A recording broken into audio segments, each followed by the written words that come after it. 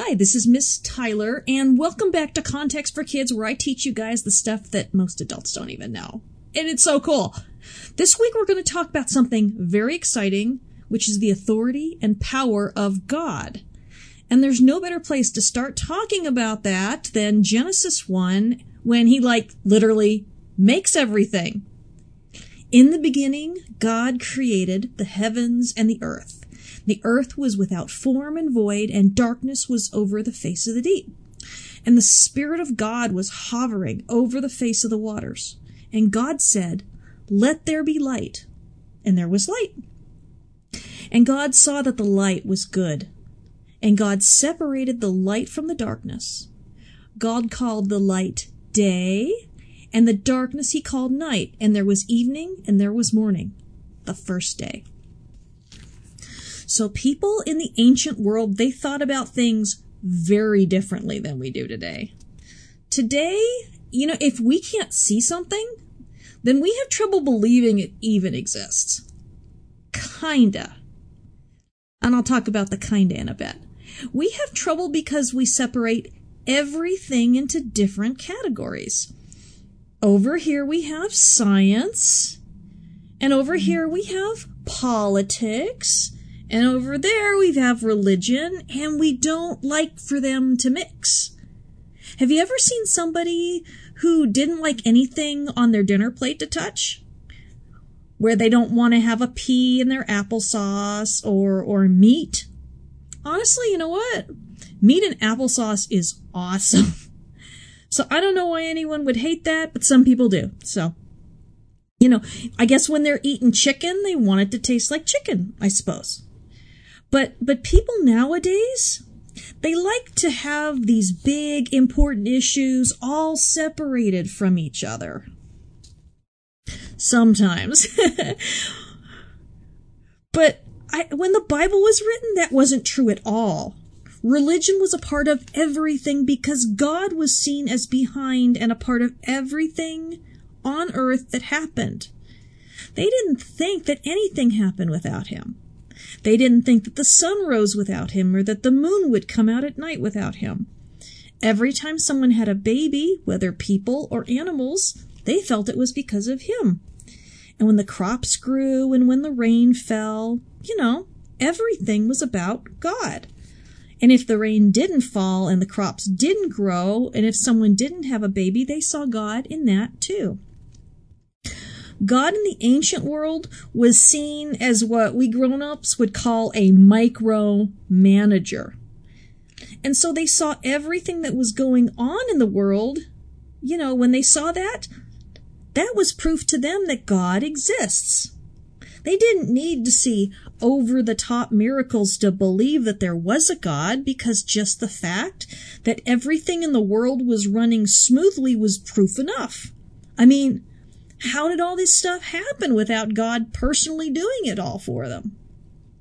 Of course, you and I were brought up in an entirely different kind of world.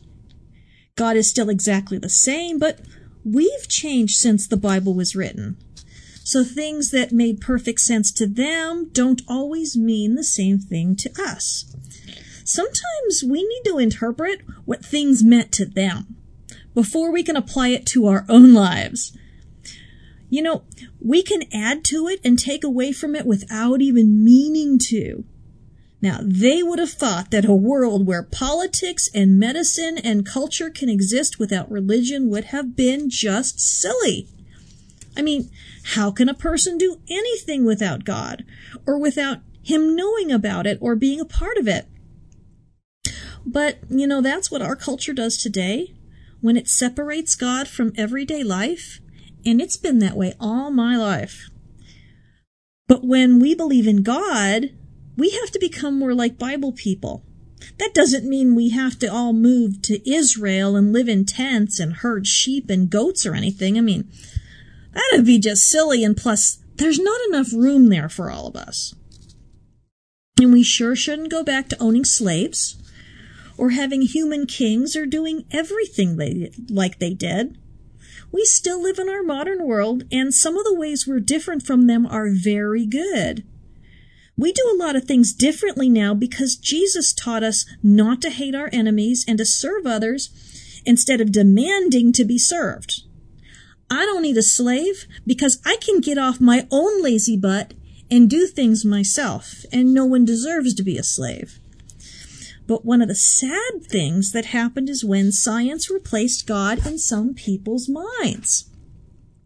I mean, okay, I'm a scientist. I went to college and I studied math, physics, and a whole lot of chemistry, and I got a degree as a chemist, and I worked in research and development when I was much younger. So I just love science. Science rocks. Science is very cool.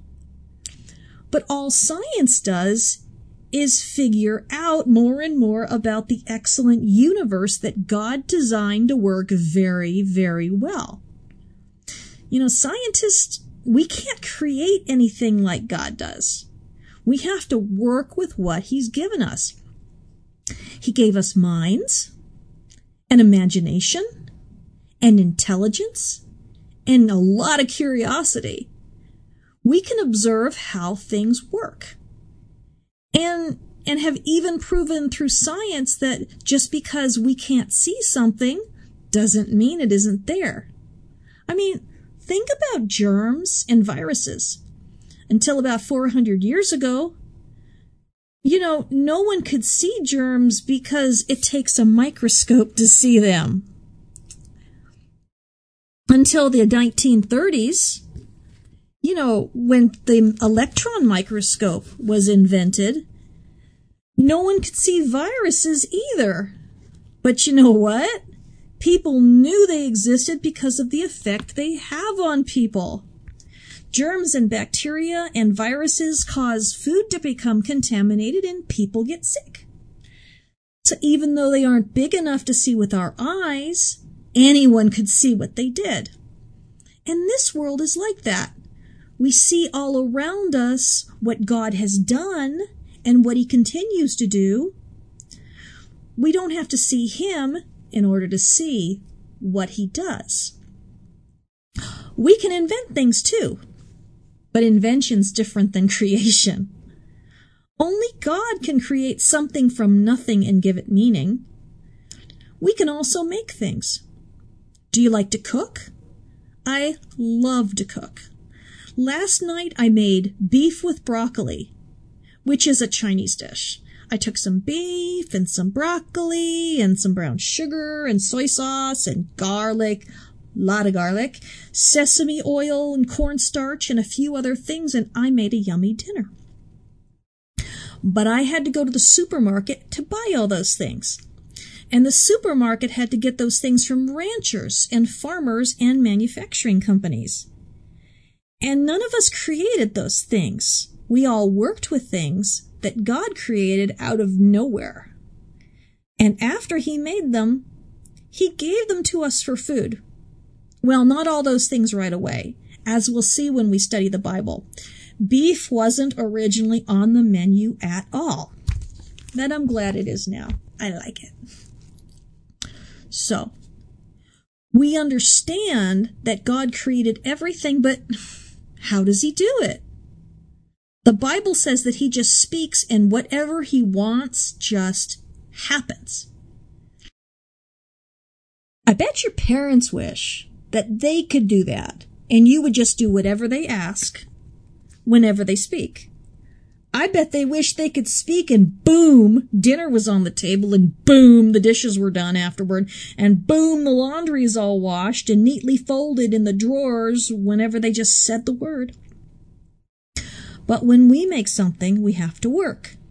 When we want something done, it takes the use of our hands and feet or whatever other part of our body's required. God is so far above us that He spoke and the entire universe came to be. I mean, we can't even tie our own shoes without bending over to do it ourselves. Plus, we had to learn to do it, and that wasn't easy either. All around us are amazing inventions, but they aren't creations. There's this Hebrew word in Genesis Well, because the entire front of the Bible was written in Hebrew and Aramaic, so that was kind of a silly thing for me to point out.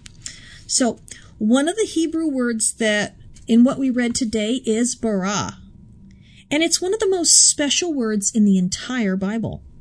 It's a word that's only ever used to describe what God is doing.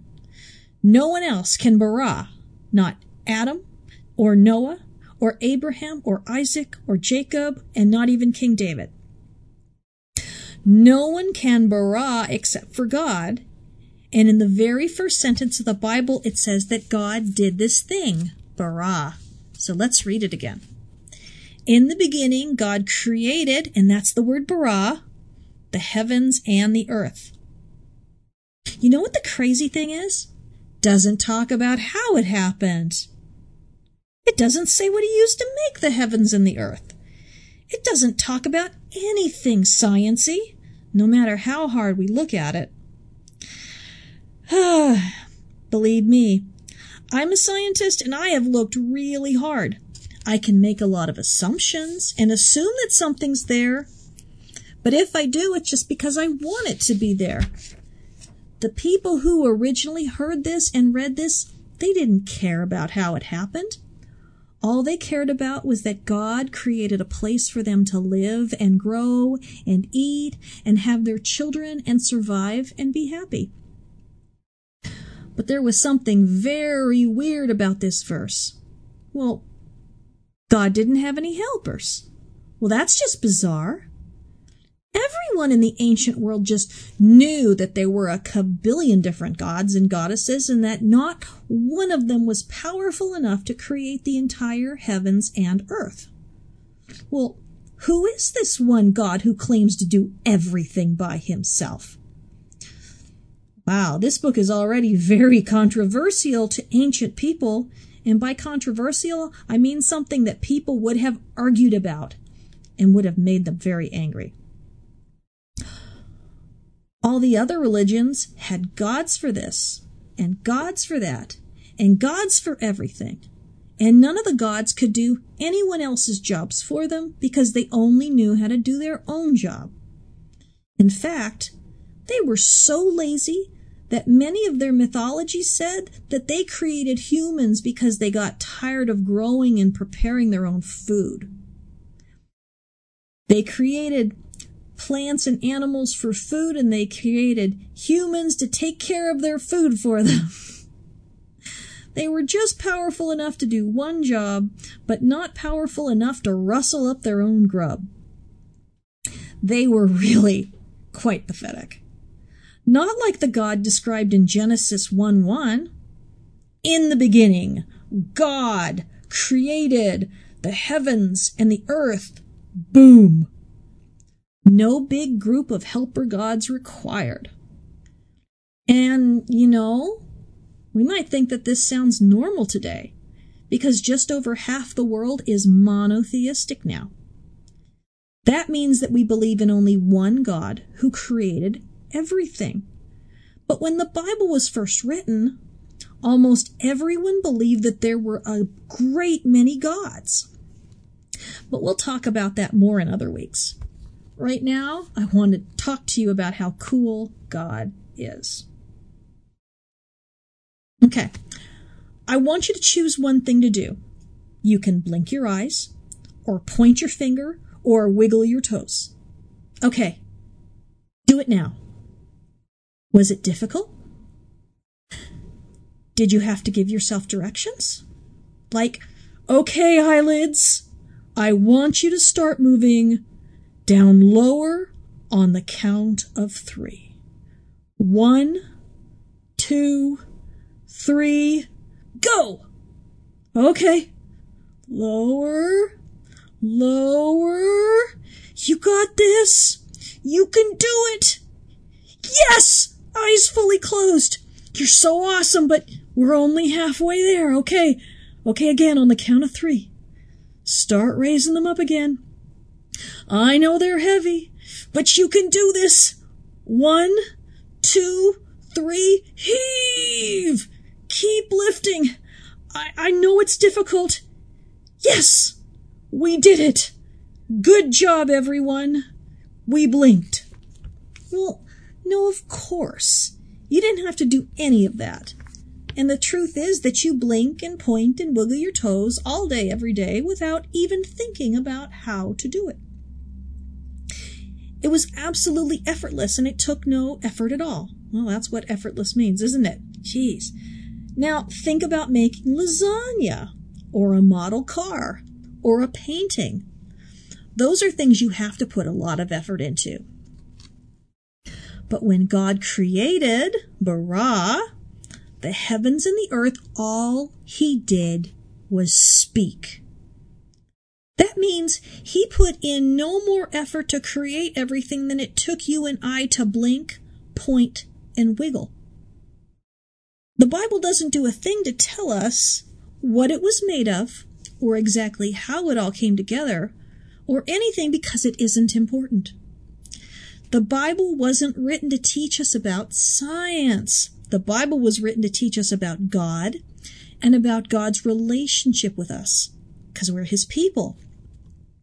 We may want it to be a science book, but I don't know why on earth God would waste space talking about science when the really important things in life are about God and his salvation and how he wants us to live. Besides, his science wouldn't make any sense to us anyway. Science changes all the time, our understanding of it. Sometimes we get so wrapped up in wanting to prove that the Bible is right that we don't remember that the Bible was written for people who are already believers. We already know it's right. If someone isn't a believer, they aren't going to think the Bible's right anyway. So when we read it, we should always say, well, what is this teaching me about God and what God wants for me and what God wants from me? Genesis 1 teaches us so much about what kind of a God he is, totally different than all the fake gods worshipped all over the world. But it also tells us how God feels about us, how amazing and trustworthy and powerful he is, and how much we can trust him with everything in our lives. Whenever we want the perfect picture of what God looks like, we need to look at our example in Jesus. Can you tell me the only miracle that is recorded in all 4 Gospels? It's the feeding of the 5,000.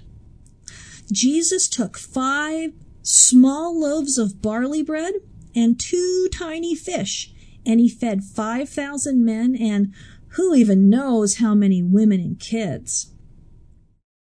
He took the bread and the fish that his disciple Andrew had gotten from a child, and he spoke a blessing over the bread. And then the bread just began multiplying until everyone who'd come to hear him teach got to eat enough to fill their bellies, plus there were 12 baskets of leftovers later. That's amazing. How did he do it? The Bible doesn't say how he did it. All we know is that he prayed as he broke the bread, and probably his prayer was, "Blessed are you, O Lord our God, who brings forth bread from the earth."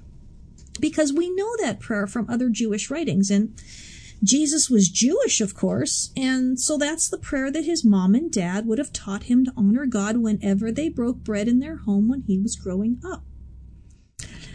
Maybe he didn't have to do anything at all except break the bread in order to hand it over to his disciples to give to the crowd.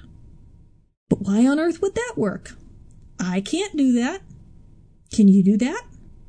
If you were to get a piece of bread later and say that prayer and break the bread, I'm willing to bet that you'd just have a piece of bread that's torn in half. Why can't we do that? The Gospel of John in the very first chapter gives us the amazing answer to that.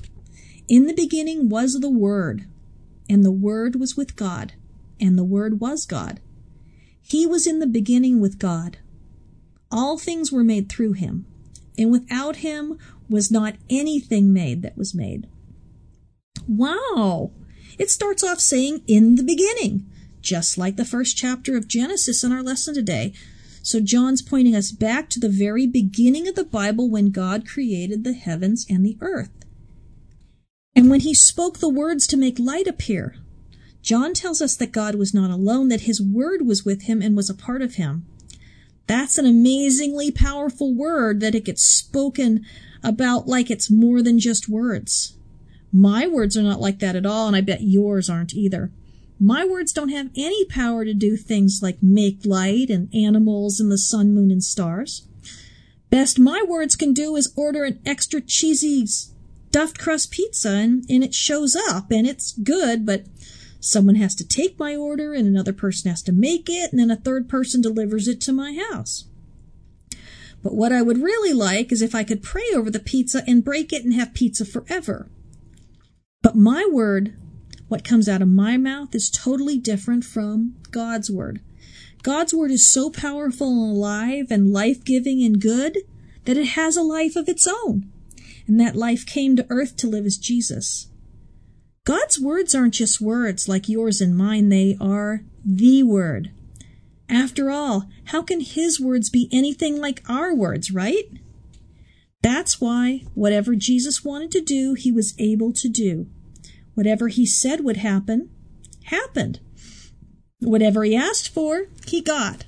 When he blessed someone, they were blessed, and when he cursed that fig tree, it died. He made new eyes for the blind man, and he cured the leper. He made dead people come to life quite a few times, even one who had been dead for 4 days, because his words weren't just words. They were God's own word, because that's who he is. So he could just speak a blessing, and when he spoke a blessing, all of God's power just poured into that bread, and it multiplied, because those 5 barley loaves and those 2 fish were too small to hold the power of his blessing, I think. The bread and the fish probably would have exploded into 1,000,000 pieces if they'd been forced to hold all that blessing inside. God's word is very powerful. He gave us his words in the form of our Bibles. But, people were still sinning and doing terrible things and worshiping false gods even. Many people were faithful to what the Bible was telling them, but many were not. And even more people didn't know about the Bible at all, because they were from nations who didn't know God and had no idea how different he was from the false, cruel, demanding gods that they worshipped. The prophet Isaiah said that one day a servant would come who would help God's people again, the Jews, but that wasn't nearly enough, that he would help all the pagan nations too. All the people who didn't know God and didn't know his commandments and were doing terrible things that God hates because they hurt people. Their false gods did all sorts of terrible things, and so the people on earth, all the people on earth, needed an example of what God looks like up close. And so God sent his powerful word, and the wonderful things he said and did are written in the Gospels of Matthew, Mark, Luke, and John. And as we go through Genesis, we'll be talking what the love of God looks like in the flesh, so we can all know God better through the Word, through his Son, Jesus. So I hope that was really exciting for you guys. I'm excited to be teaching you guys. I love doing radio. Anyway, I want to talk to you really quick about your words because it's almost time to go. Our words can't create animals or grass or potato bugs or anything like that, but they can hurt people and they can help people. So we have to be careful with our words, even though they aren't as powerful as God's words. Make sure that the things that you're saying to people bring them life. That's it for this week, and I will see you next week. And we're going to talk some more about Genesis and creation and all the amazing things that God made. And I want you to know that I pray for you guys. I love you very much, and I hope that you have a wonderful time together with the people who love you studying God's Word, because that is a wonderful thing that we can do together to show people how much we love them. You guys take care.